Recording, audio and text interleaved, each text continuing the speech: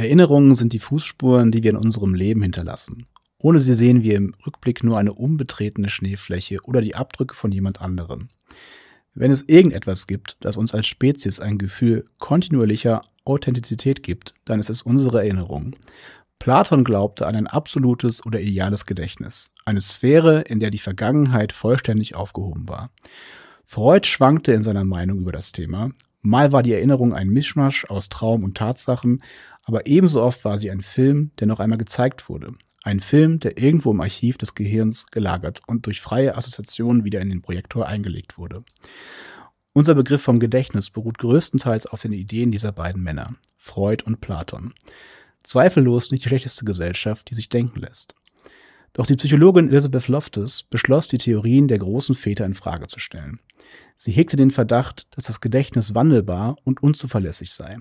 Loftus, eine der innovativsten Experimentalpsychologinnen, entwarf ein alarmierendes und philosophisch bedeutsames Experiment, mit dem der Text unserer Erinnerungen getestet werden sollte, um herauszufinden, ob es sich dabei nur um Fiktion oder Fakten handelt.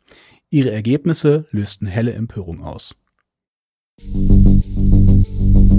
Charlie, Echo, Papa 2, Dr. D, copy. Copy that.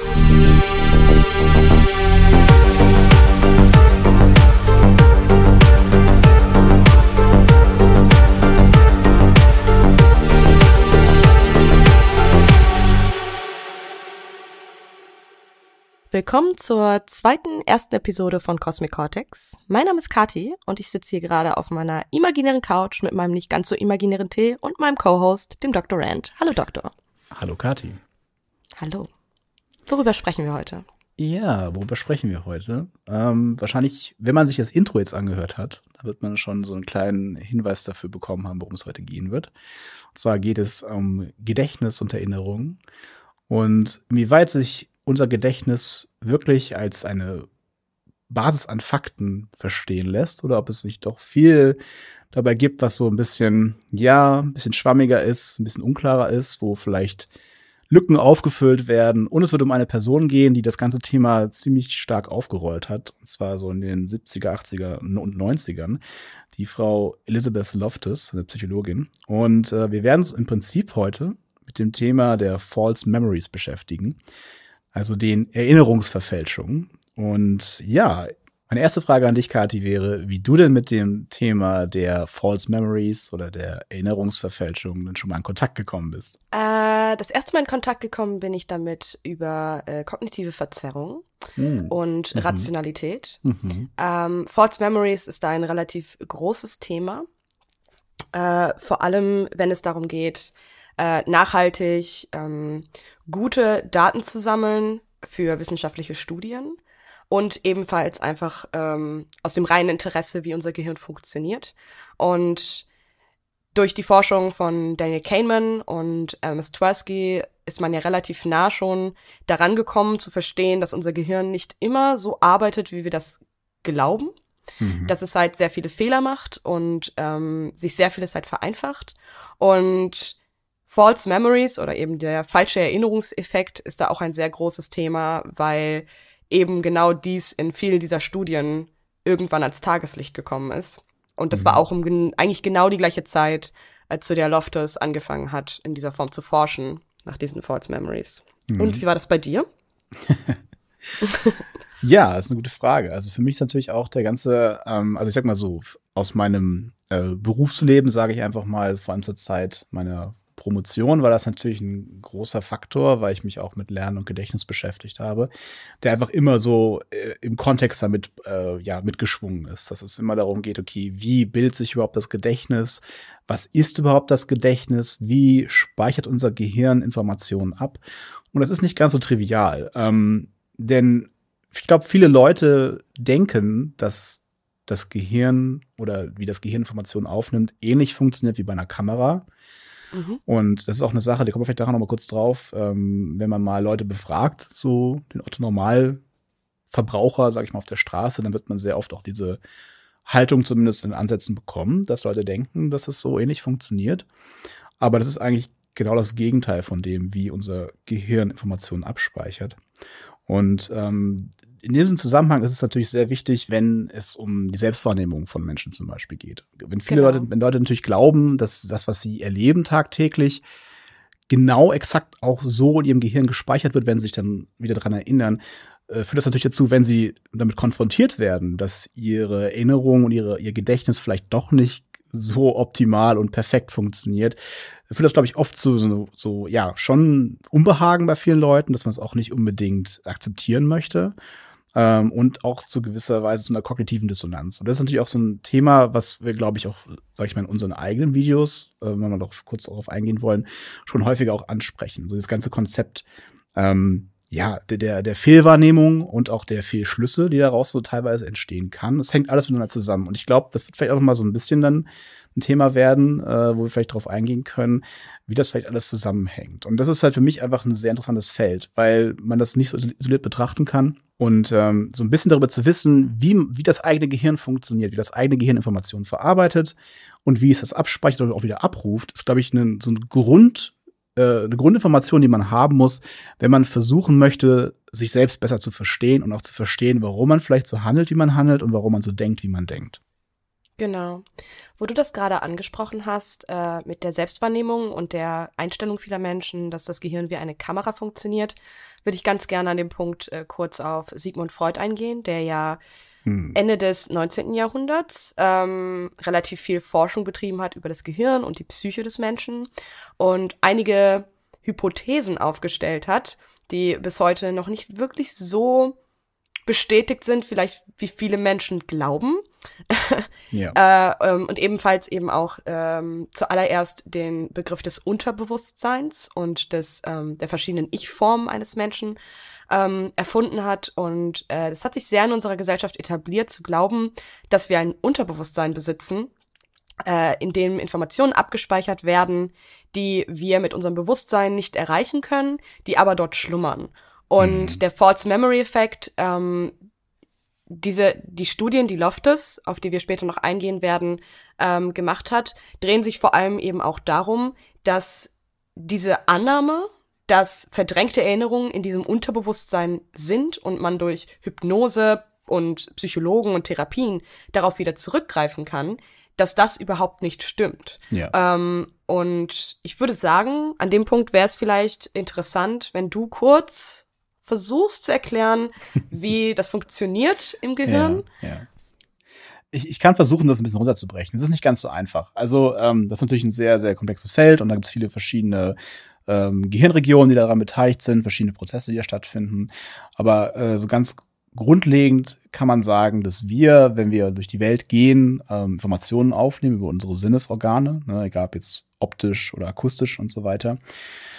Und diese werden dann als Reizweiterleitung an in erster Linie den Hippocampus weitergegeben und alle damit angrenzenden Strukturen. Hippocampus ist eben der Bereich im Gehirn, der als erste Instanz verantwortlich ist dafür, um eben Informationen zu verarbeiten und auch dann später zu entscheiden, soll das jetzt ins Gedächtnis überführt werden oder ist es eine unwichtige Information und die kann wieder vergessen werden. Im Prinzip muss nicht abgespeichert werden. Also es ist schon mal ein ganz wichtiger Punkt, dass nicht alles, was wir sehen oder wahrnehmen, auch automatisch ins Gedächtnis überführt wird. Da gibt es dann diese beiden Begrifflichkeiten des Arbeitsgedächtnis und des Langzeitgedächtnis. Und unser Arbeitsgedächtnis ist wirklich wenige Sekunden bis maximal eine Minute. Funktioniert das? Das ist quasi eine Art Arbeitsspeicher, wie man es mit dem Computer vergleichen würde. Informationen werden da kurzfristig gehalten und die brauchen wir vielleicht, wenn wir zum Beispiel was berechnen oder so, wenn wir eine Rechenaufgabe machen oder irgendwie was suchen müssen, zum Beispiel in einem Raum, dass die verschiedenen Informationen wahrgenommen werden und dann damit halt dann quasi Handlungen dadurch ausgeführt werden, je nachdem, was wir dort sehen oder was wir dort wahrnehmen. Und die Frage wird erst dann gestellt, sind diese Informationen so wichtig, dass sie überführt werden sollen ins Langzeitgedächtnis? Und damit das passiert, müssen eben wirklich verschiedene Prozesse stattfinden. Da gibt es die sogenannte Langzeitpotenzierung. Das heißt, dahingehend werden dann bestimmte Neurone so lange quasi angeregt, dass sie wirklich diese Informationen abspeichern können. Und wenn dieser Zustand nicht erreicht wird, dann verfallen diese Informationen auch sofort wieder. Sie werden dann nicht weiter gespeichert.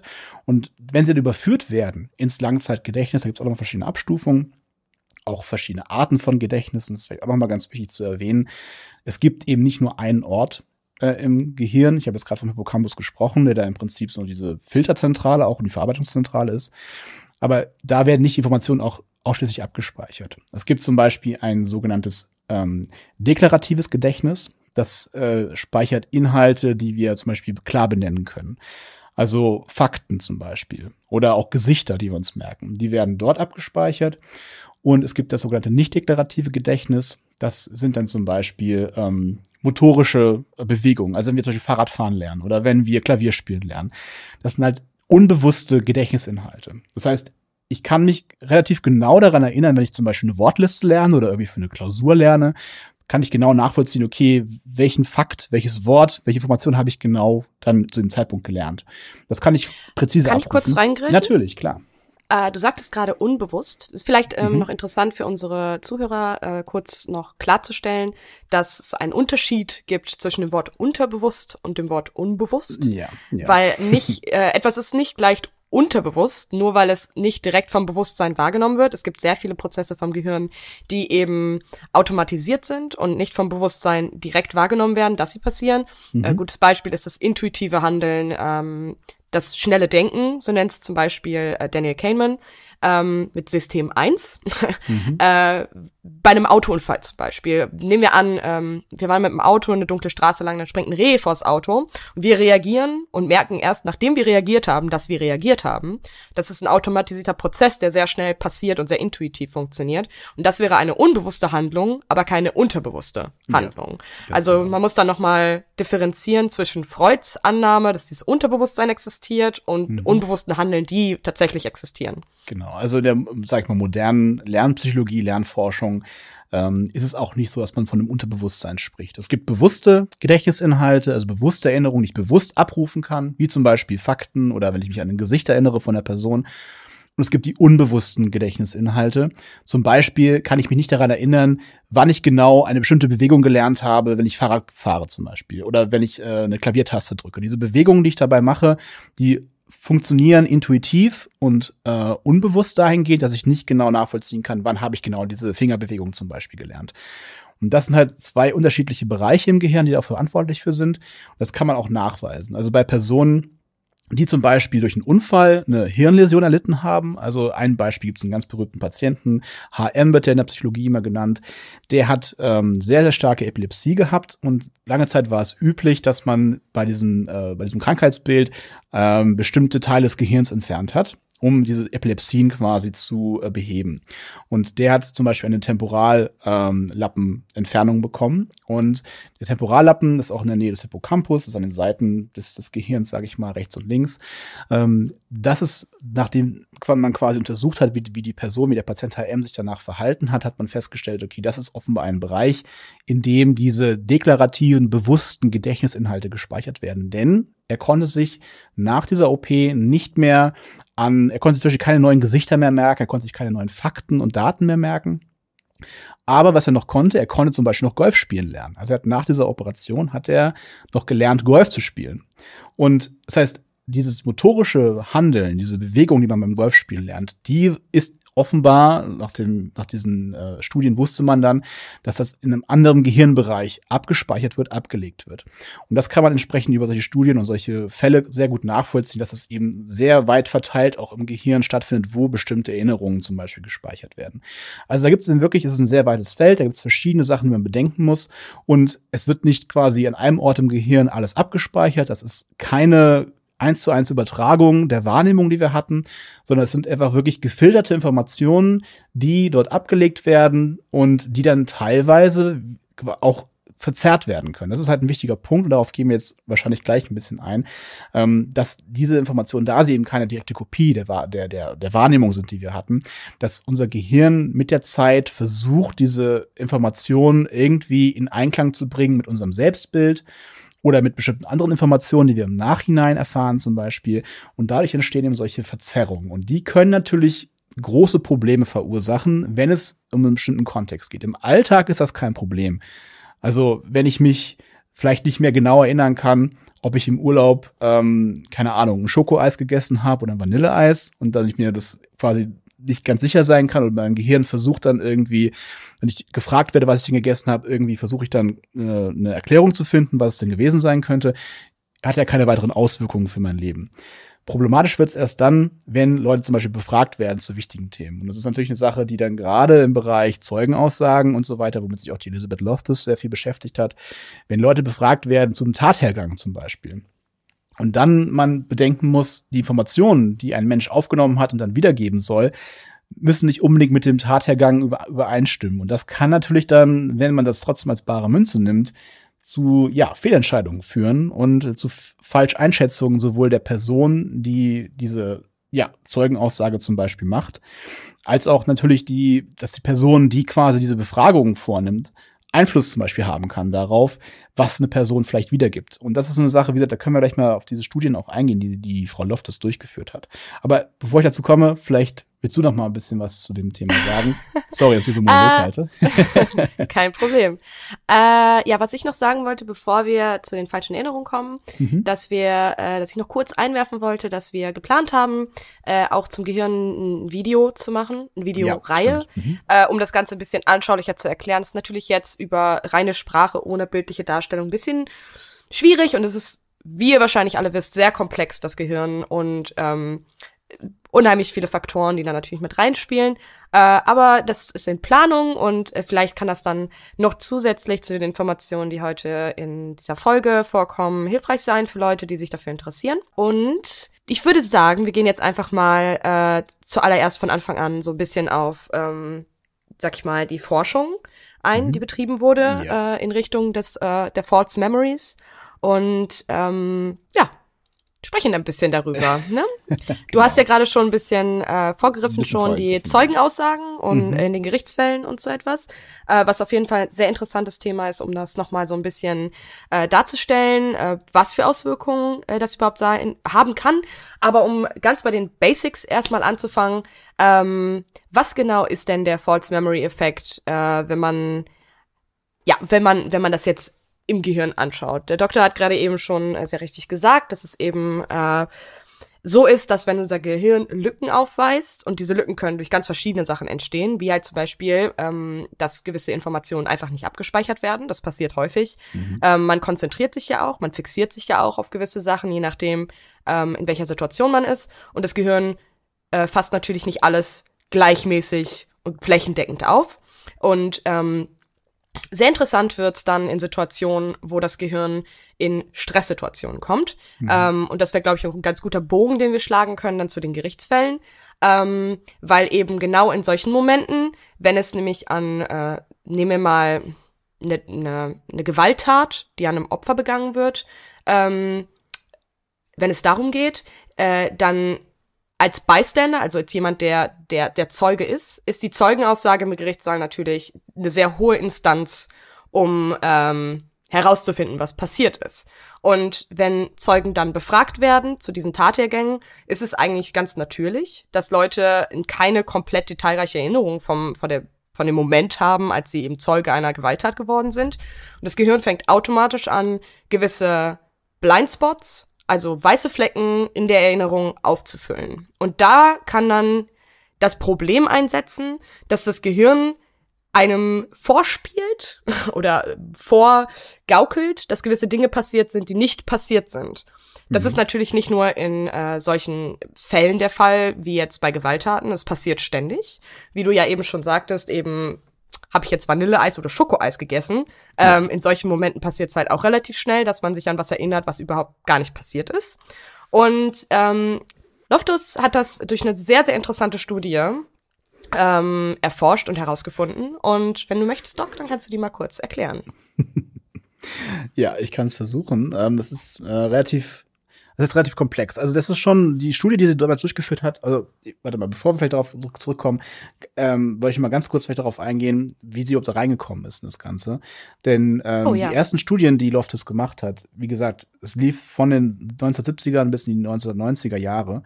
Und sie hat damals schon untersucht, wie leicht sich, sage ich mal, Aussagen von Menschen auch beeinflussen lassen können. Also ein Beispiel war, dass sie in der Studie zum Beispiel Filme gezeigt hat. Das hat sie sehr häufig gemacht, hat Probanden Filme gezeigt.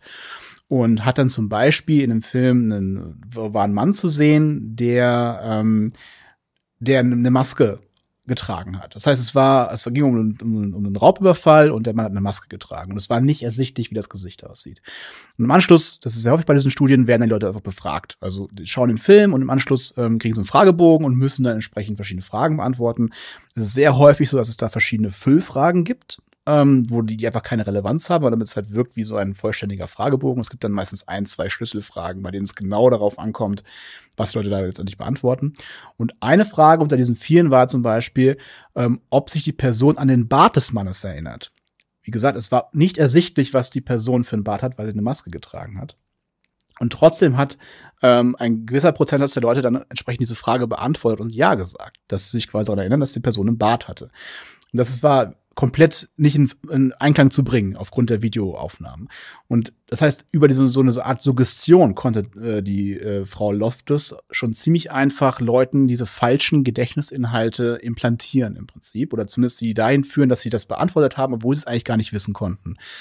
Und das war dieser Ausgangspunkt von der ganzen Sache, die sie dann erforscht hat, ja?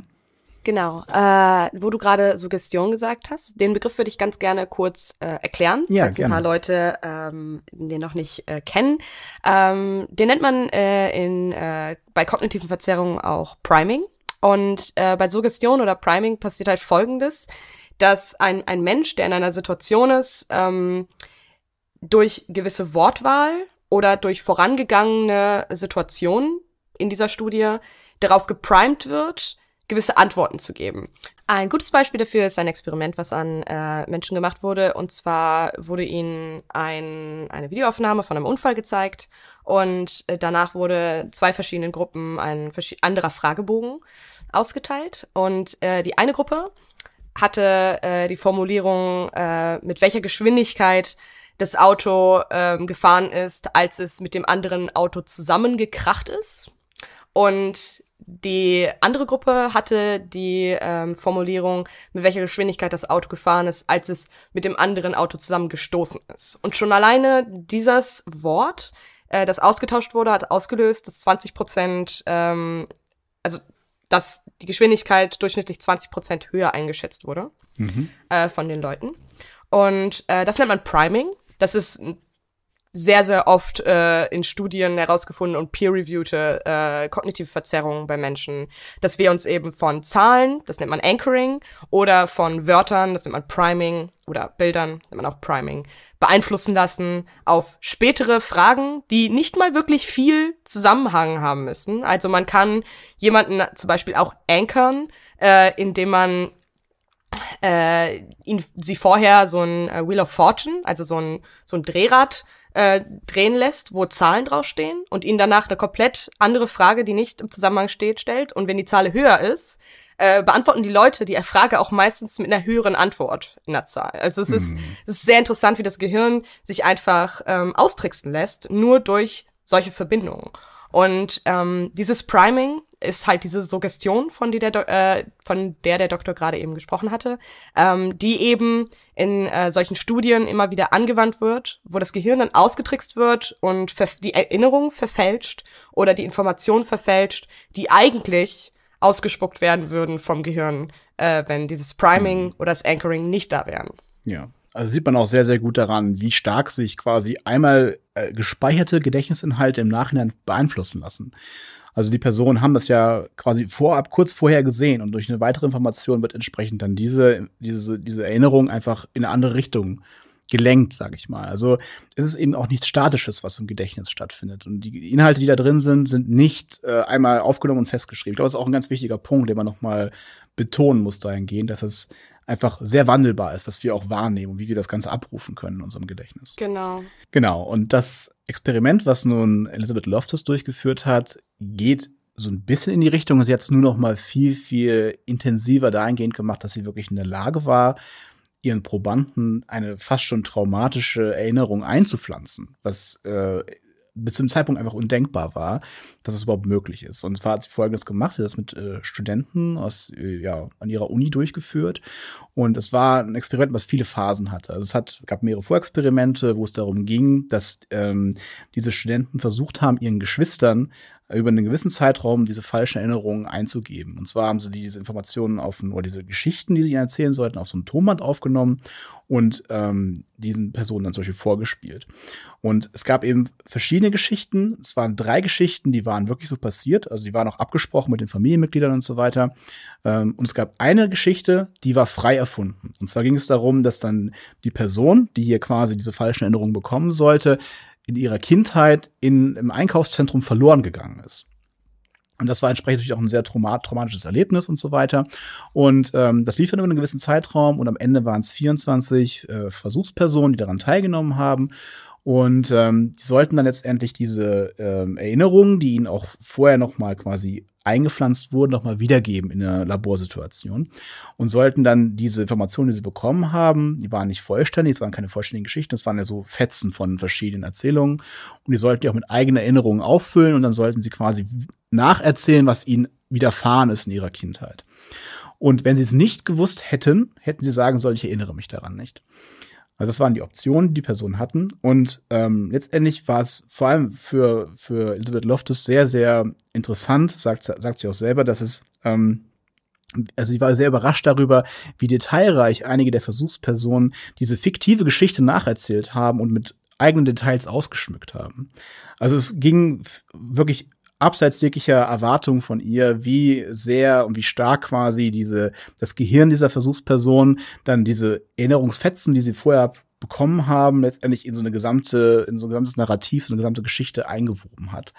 Und mit dieser Studie war sie in der Lage, auch entsprechend zu zeigen, dass es mit den richtigen Voraussetzungen gut möglich ist, dass Leute selbst sehr negative Erfahrungen, also wirklich traumatisch sein können, über einen gewissen Zeitraum als ihre eigenen Erinnerungen quasi übernehmen können. Und das war natürlich der ausschlaggebende Punkt, von dem sie dann angefangen hat, auch sich in diese ganze Diskussion einzumischen.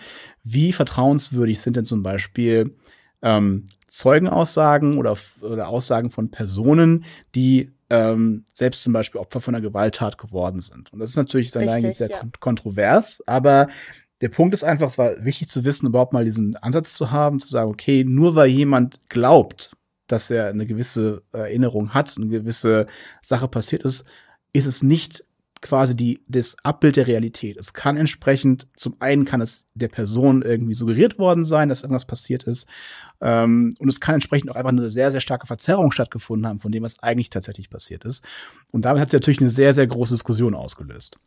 Genau.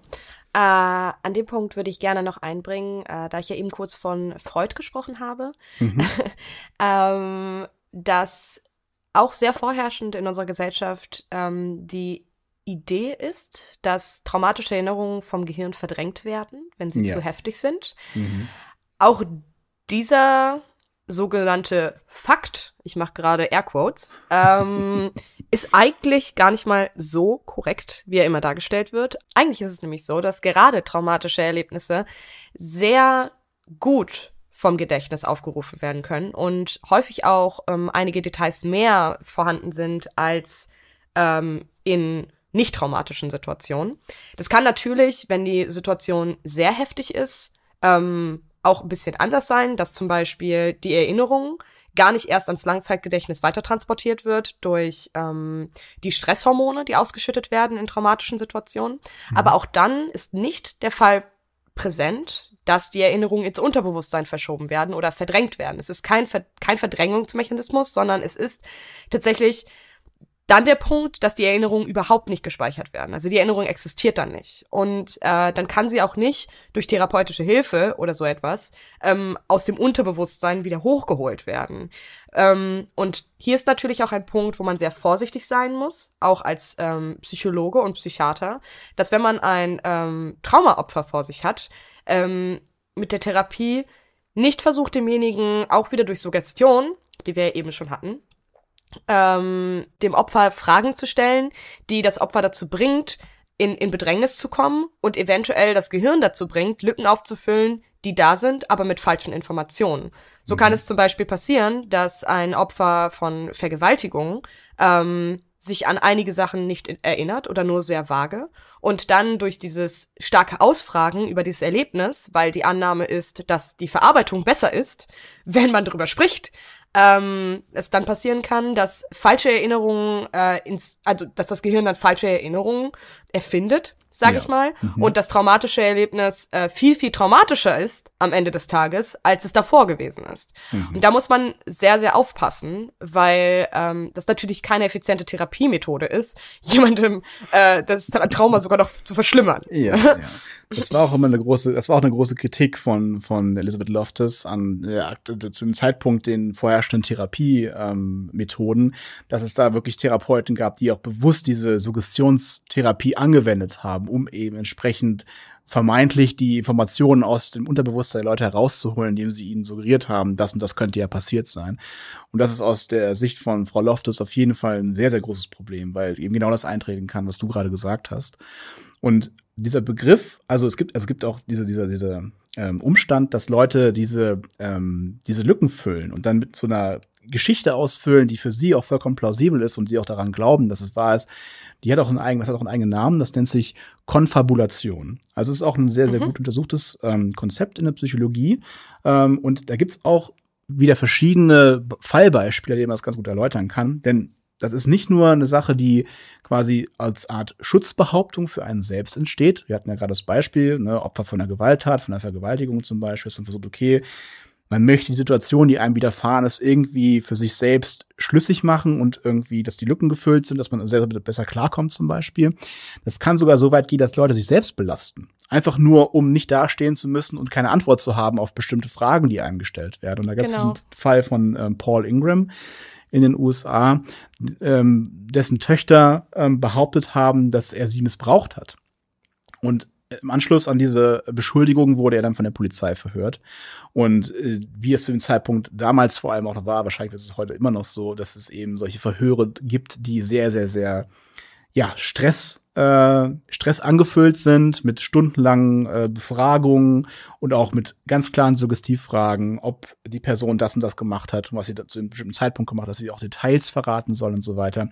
Und die Situation war dann die, dass die Beamten so konkrete Fragen gestellt haben, dass Paul Ingram dann letztendlich einfach nachgegeben hat und auch selber geglaubt hat, dass er wirklich diese Vergewaltigung begangen hat. Er hat dann auch Sachen zugegeben, die ihm auch noch weiter quasi nahegelegt wurden von diesem Polizisten. Und er selber hat es auch wirklich als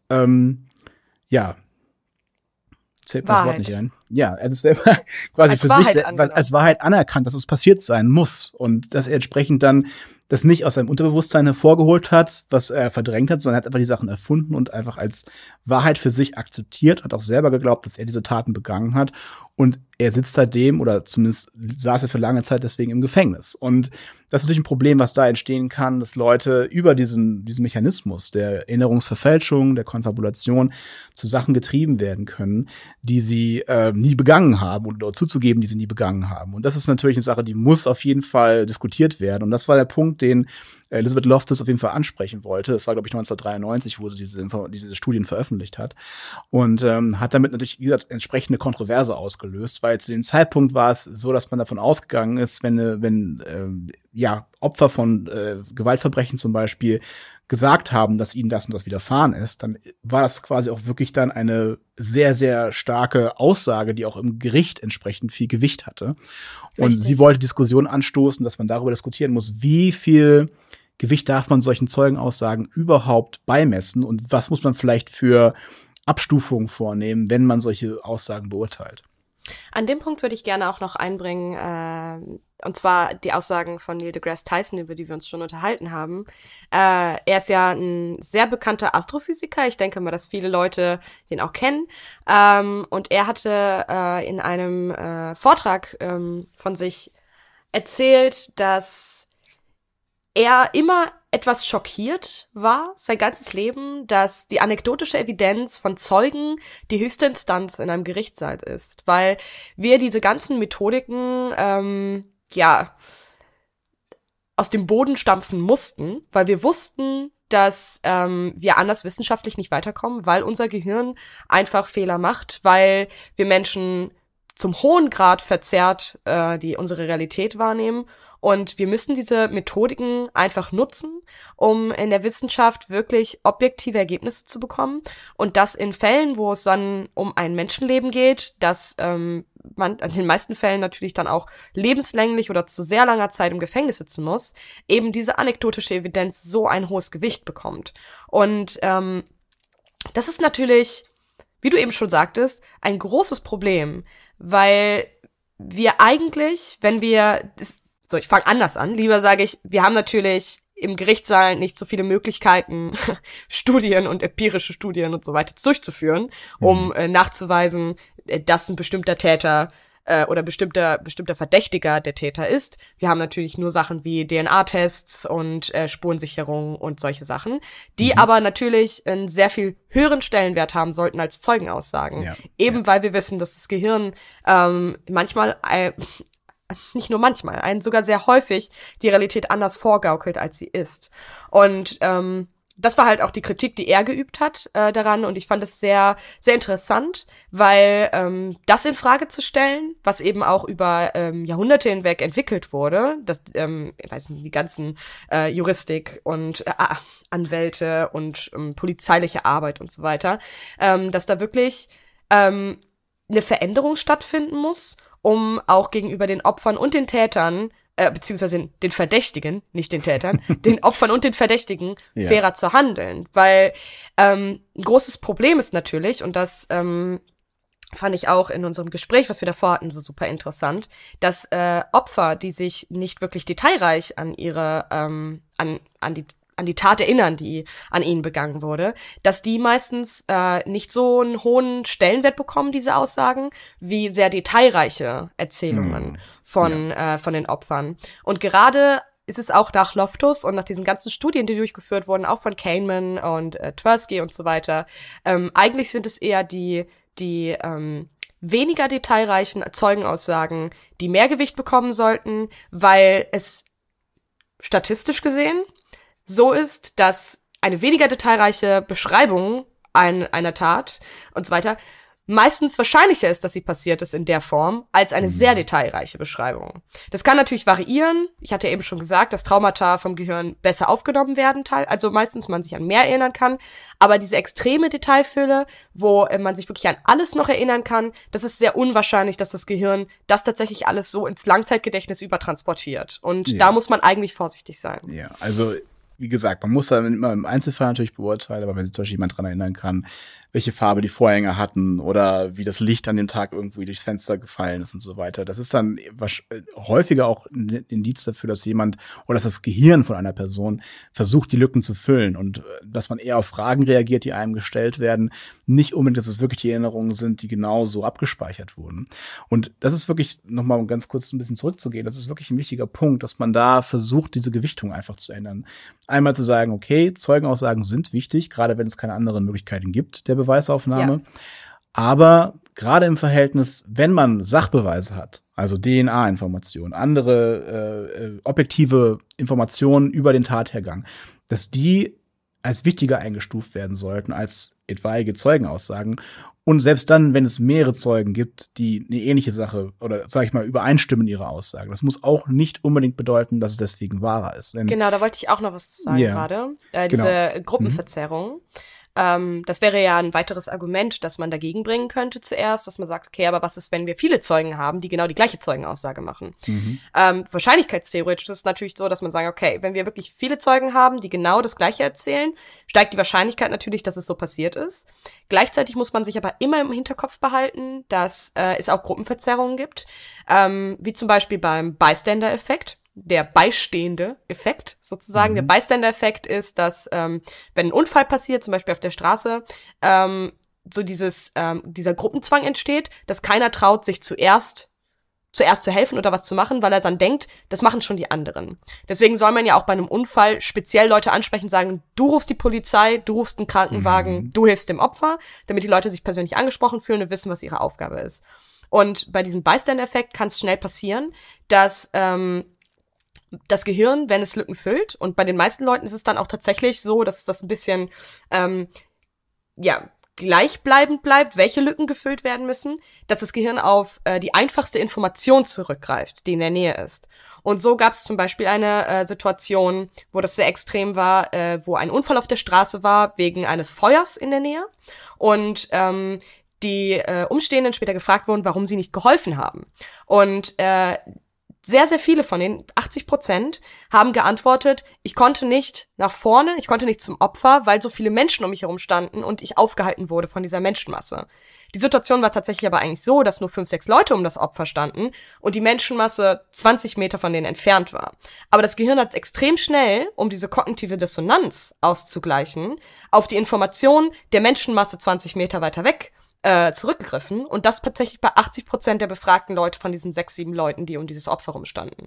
Und da ist es natürlich so, dass es im Gericht wieder schwierig wird, zu überlegen, okay, entspricht das jetzt der Wahrheit? Aber für uns, sag ich mal, Wissenschaftler ist es wichtig, dass wir auf jeden Fall im Hinterkopf behalten, dass diese Gruppenverzerrungen stattfinden und dass wir immer versuchen müssen, zuerst über Sachbeweise und nehmen wir zum Beispiel Kameraaufnahmen oder so etwas, zu beweisen, okay, ist die Situation wirklich so passiert? Können wir den Zeugenaussagen in der Form trauen? Und danach wirklich die Zeugenaussagen für bare Münze zu nehmen und nicht andersrum. Ja. Genau, also zu dem Punkt auch nochmal, dass es inzwischen ja auch mehrere Organisationen gibt, die versuchen, unrechtmäßig verurteilte Täter quasi wieder in die Freiheit zu bekommen. Und das wird auch eben häufig über dann Ergebnisse aus DNA-Analysen gemacht, weil sehr, sehr viele Fälle natürlich vor der Möglichkeit der DNA-Analyse entsprechend über Zeugenaussagen in erster Linie auch entschieden wurden. Und da gab es eine Studie über Justizirrtümer in den USA, dass da fast 90% dieser Irrtümer auf falschen Zeugenaussagen beruhen und die dann mit DNA-Analysen entsprechend aufgerollt werden konnten und entsprechend verurteilte Personen auch wieder freigelassen werden konnten. Also man darf das auch nicht unterschätzen. Also es ist auf jeden Fall ein sehr, sehr relevanter Punkt, gerade in Ländern, in denen eben eine Jury zum Beispiel letztendlich die Entscheidung trifft, ob eine Person schuldig ist oder nicht.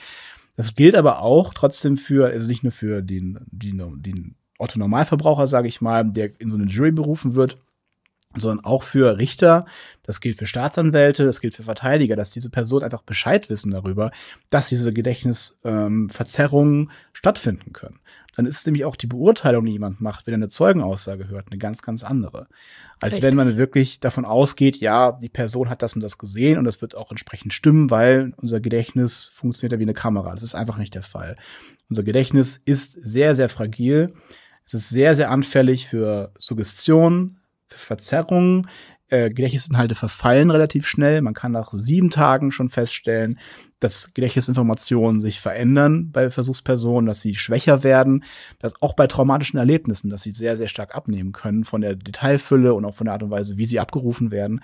Und das muss man einfach erstmal vermitteln. Vor allem bei den Leuten, die in diesen Positionen sitzen, die solche Entscheidungen treffen, ne? Richter, Staatsanwälte und so weiter. Aber auch bei der normalen Bevölkerung, sage ich mal, die eben bis heute in vielen Fällen immer noch annimmt, dass das Gedächtnis eben eine sehr zuverlässige Quelle an Informationen ist. Und das ist in der Regel nicht der Fall. Genau. Und da kann man jetzt auch noch mal ganz kurz einen Bogen schlagen zu generell der Verzerrung im Gehirn. Das ist natürlich auch, wenn wir gerade eben auch über Zeugenaussagen gesprochen haben, dass im Gerichtssaal noch andere kognitive Verzerrungen greifen können in solchen Situationen. Es ist nicht nur die falsche Erinnerung. Und gerade in solchen wichtigen Situationen, wo man wirklich vorsichtig sein muss, eben jemanden nicht zu verurteilen, müssen wir jetzt halt versuchen, wir als Gesellschaft, das ein bisschen mehr in diese Sachen auch einzubinden, meiner Meinung nach. Generell, dass diese Gewichtung der Wissenschaft höher wird in solchen Situationen und die anekdotische Evidenz einen deutlich niedrigeren Standpunkt bekommt, weil generell eben, glaube ich, auch suggeriert wird, Menschen generell, dass ihre anekdotische Evidenz und ihre anekdotische Wahrnehmung der Realität meistens halt ein Spiegel ist der Realität, die sie haben, auch ihre Selbstwahrnehmung ein Spiegel ist ihres Selbst und sie eben auch das Gefühl haben, dass eben auch diese unterbewussten Prozesse da sind und auch dadurch wieder Sachen reininterpretiert werden in andere Menschen, die überhaupt nicht da sind. Eben, da kommen so viele Verzerrungen vom Gehirn zusammen. Ich glaube, das kann man überhaupt nicht quantifizieren gerade, wie viel in dem Moment einfach falsch läuft im Gehirn eines Menschen. Yeah. Und ich finde es natürlich super interessant. Ich finde es auch sehr lustig. Wir lachen da ja häufig mal drüber, Doc, wenn wir irgendwie quatschen, wie primitiv wir eigentlich sind. Ja. Und das ist vielleicht auch für die Zuschauer ganz interessant, dass das vielleicht auch dahingehend zur Selbstreflexion helfen kann, darüber nachzudenken, dass man eben ein kleiner, etwas weit entwickelter Affe ist, immer noch, der halt eben dieses niedliche Gehirn hat, das eben alles tut und kann, um irgendwie effizient zu sein, aber halt öfter auch einfach mal failt dabei. Ja, auf jeden Fall. Es ist ein ganz wichtiger Punkt, glaube ich. Und vor allem, wie gesagt, dieses Wissen darüber ist sehr entscheidend. Das ist der erste Schritt zur Fähigkeit, zur Selbstreflexion, dass man überhaupt darüber Bescheid weiß, was einem das eigene Gehirn für Streiche spielen kann, sage ich mal. Und wenn man diese Information nicht hat und davon ausgeht, dass es eine 1:1 Kopie ist, das, was ich sehe und wie ich bin und was ich wahrnehme, das ist alles quasi genauso in Einklang, dass das, wenn man da erstmal versteht, dass es nicht so funktioniert, dass unser Gehirn alles versucht, um halt so ein sehr konstantes, stringentes Selbstbild auch aufrechtzuerhalten und dass viele Sachen, die wir so als bare Münze nehmen, gar nicht so sind. Das hilft sehr dabei, überhaupt auch diese Mauer zu überwinden und anzufangen und sich selbst zu hinterfragen und zu schauen, okay, warum glaube ich eigentlich an das, was ich glaube? Warum denke ich das, was ich denke? Warum verhalte ich mich so, wie ich mich verhalte? Was sind die Gründe dafür? Und ist es wirklich alles so eindeutig oder gibt es da vielleicht bestimmte Prozesse, die ich gar nicht so wahrgenommen habe bisher und die ich mal hinterfragen sollte? Und ich glaube, das ist so ein Punkt, den wir auch in diesem Podcast sehr, sehr häufig auf jeden Fall noch mal besprechen werden und auch darauf eingehen werden, weil das so viele verschiedene Facetten hat, wie unser Gehirn funktioniert und welche Fehler dabei unterlaufen können. Aber wie gut unser Gehirn daran ist, das Ganze uns quasi vorzugaukeln, dass alles in Ordnung ist. Und das ist, glaube ich, sehr, sehr faszinierend, gerade im Zusammenhang damit, wenn wir versuchen wollen, die Welt unter einem wissenschaftlichen, möglichst objektiven Gesichtspunkt zu betrachten. Und es ist auch so eine Reise, glaube ich, die wir da alle zusammen machen können, auch die Leute, die den Podcast hören und wir auch natürlich, was wir da alles noch erfinden werden an verschiedenen Wahrnehmungsfehlern, Fehlschlüssen und generellen Verzerrungen unserer Wahrnehmung. Genau. Was ich kurz noch dazu sagen wollte, ist, alle Studien und Paper, die wir hier haben und benutzen, werdet ihr auf jeden Fall in der Infobox unserer YouTube-Videos finden. Für die Menschen, die uns auf der Castbox hören oder bei iTunes oder auf unserer Website, findet ihr tatsächlich die Links auf unserer Website, cosmiccortex.com. Und falls ihr Fragen habt, Anmerkungen oder Kommentare, am besten auf YouTube schreiben, über Twitter oder über unsere Website in die Kommentarsektion unter den Casts. Ja.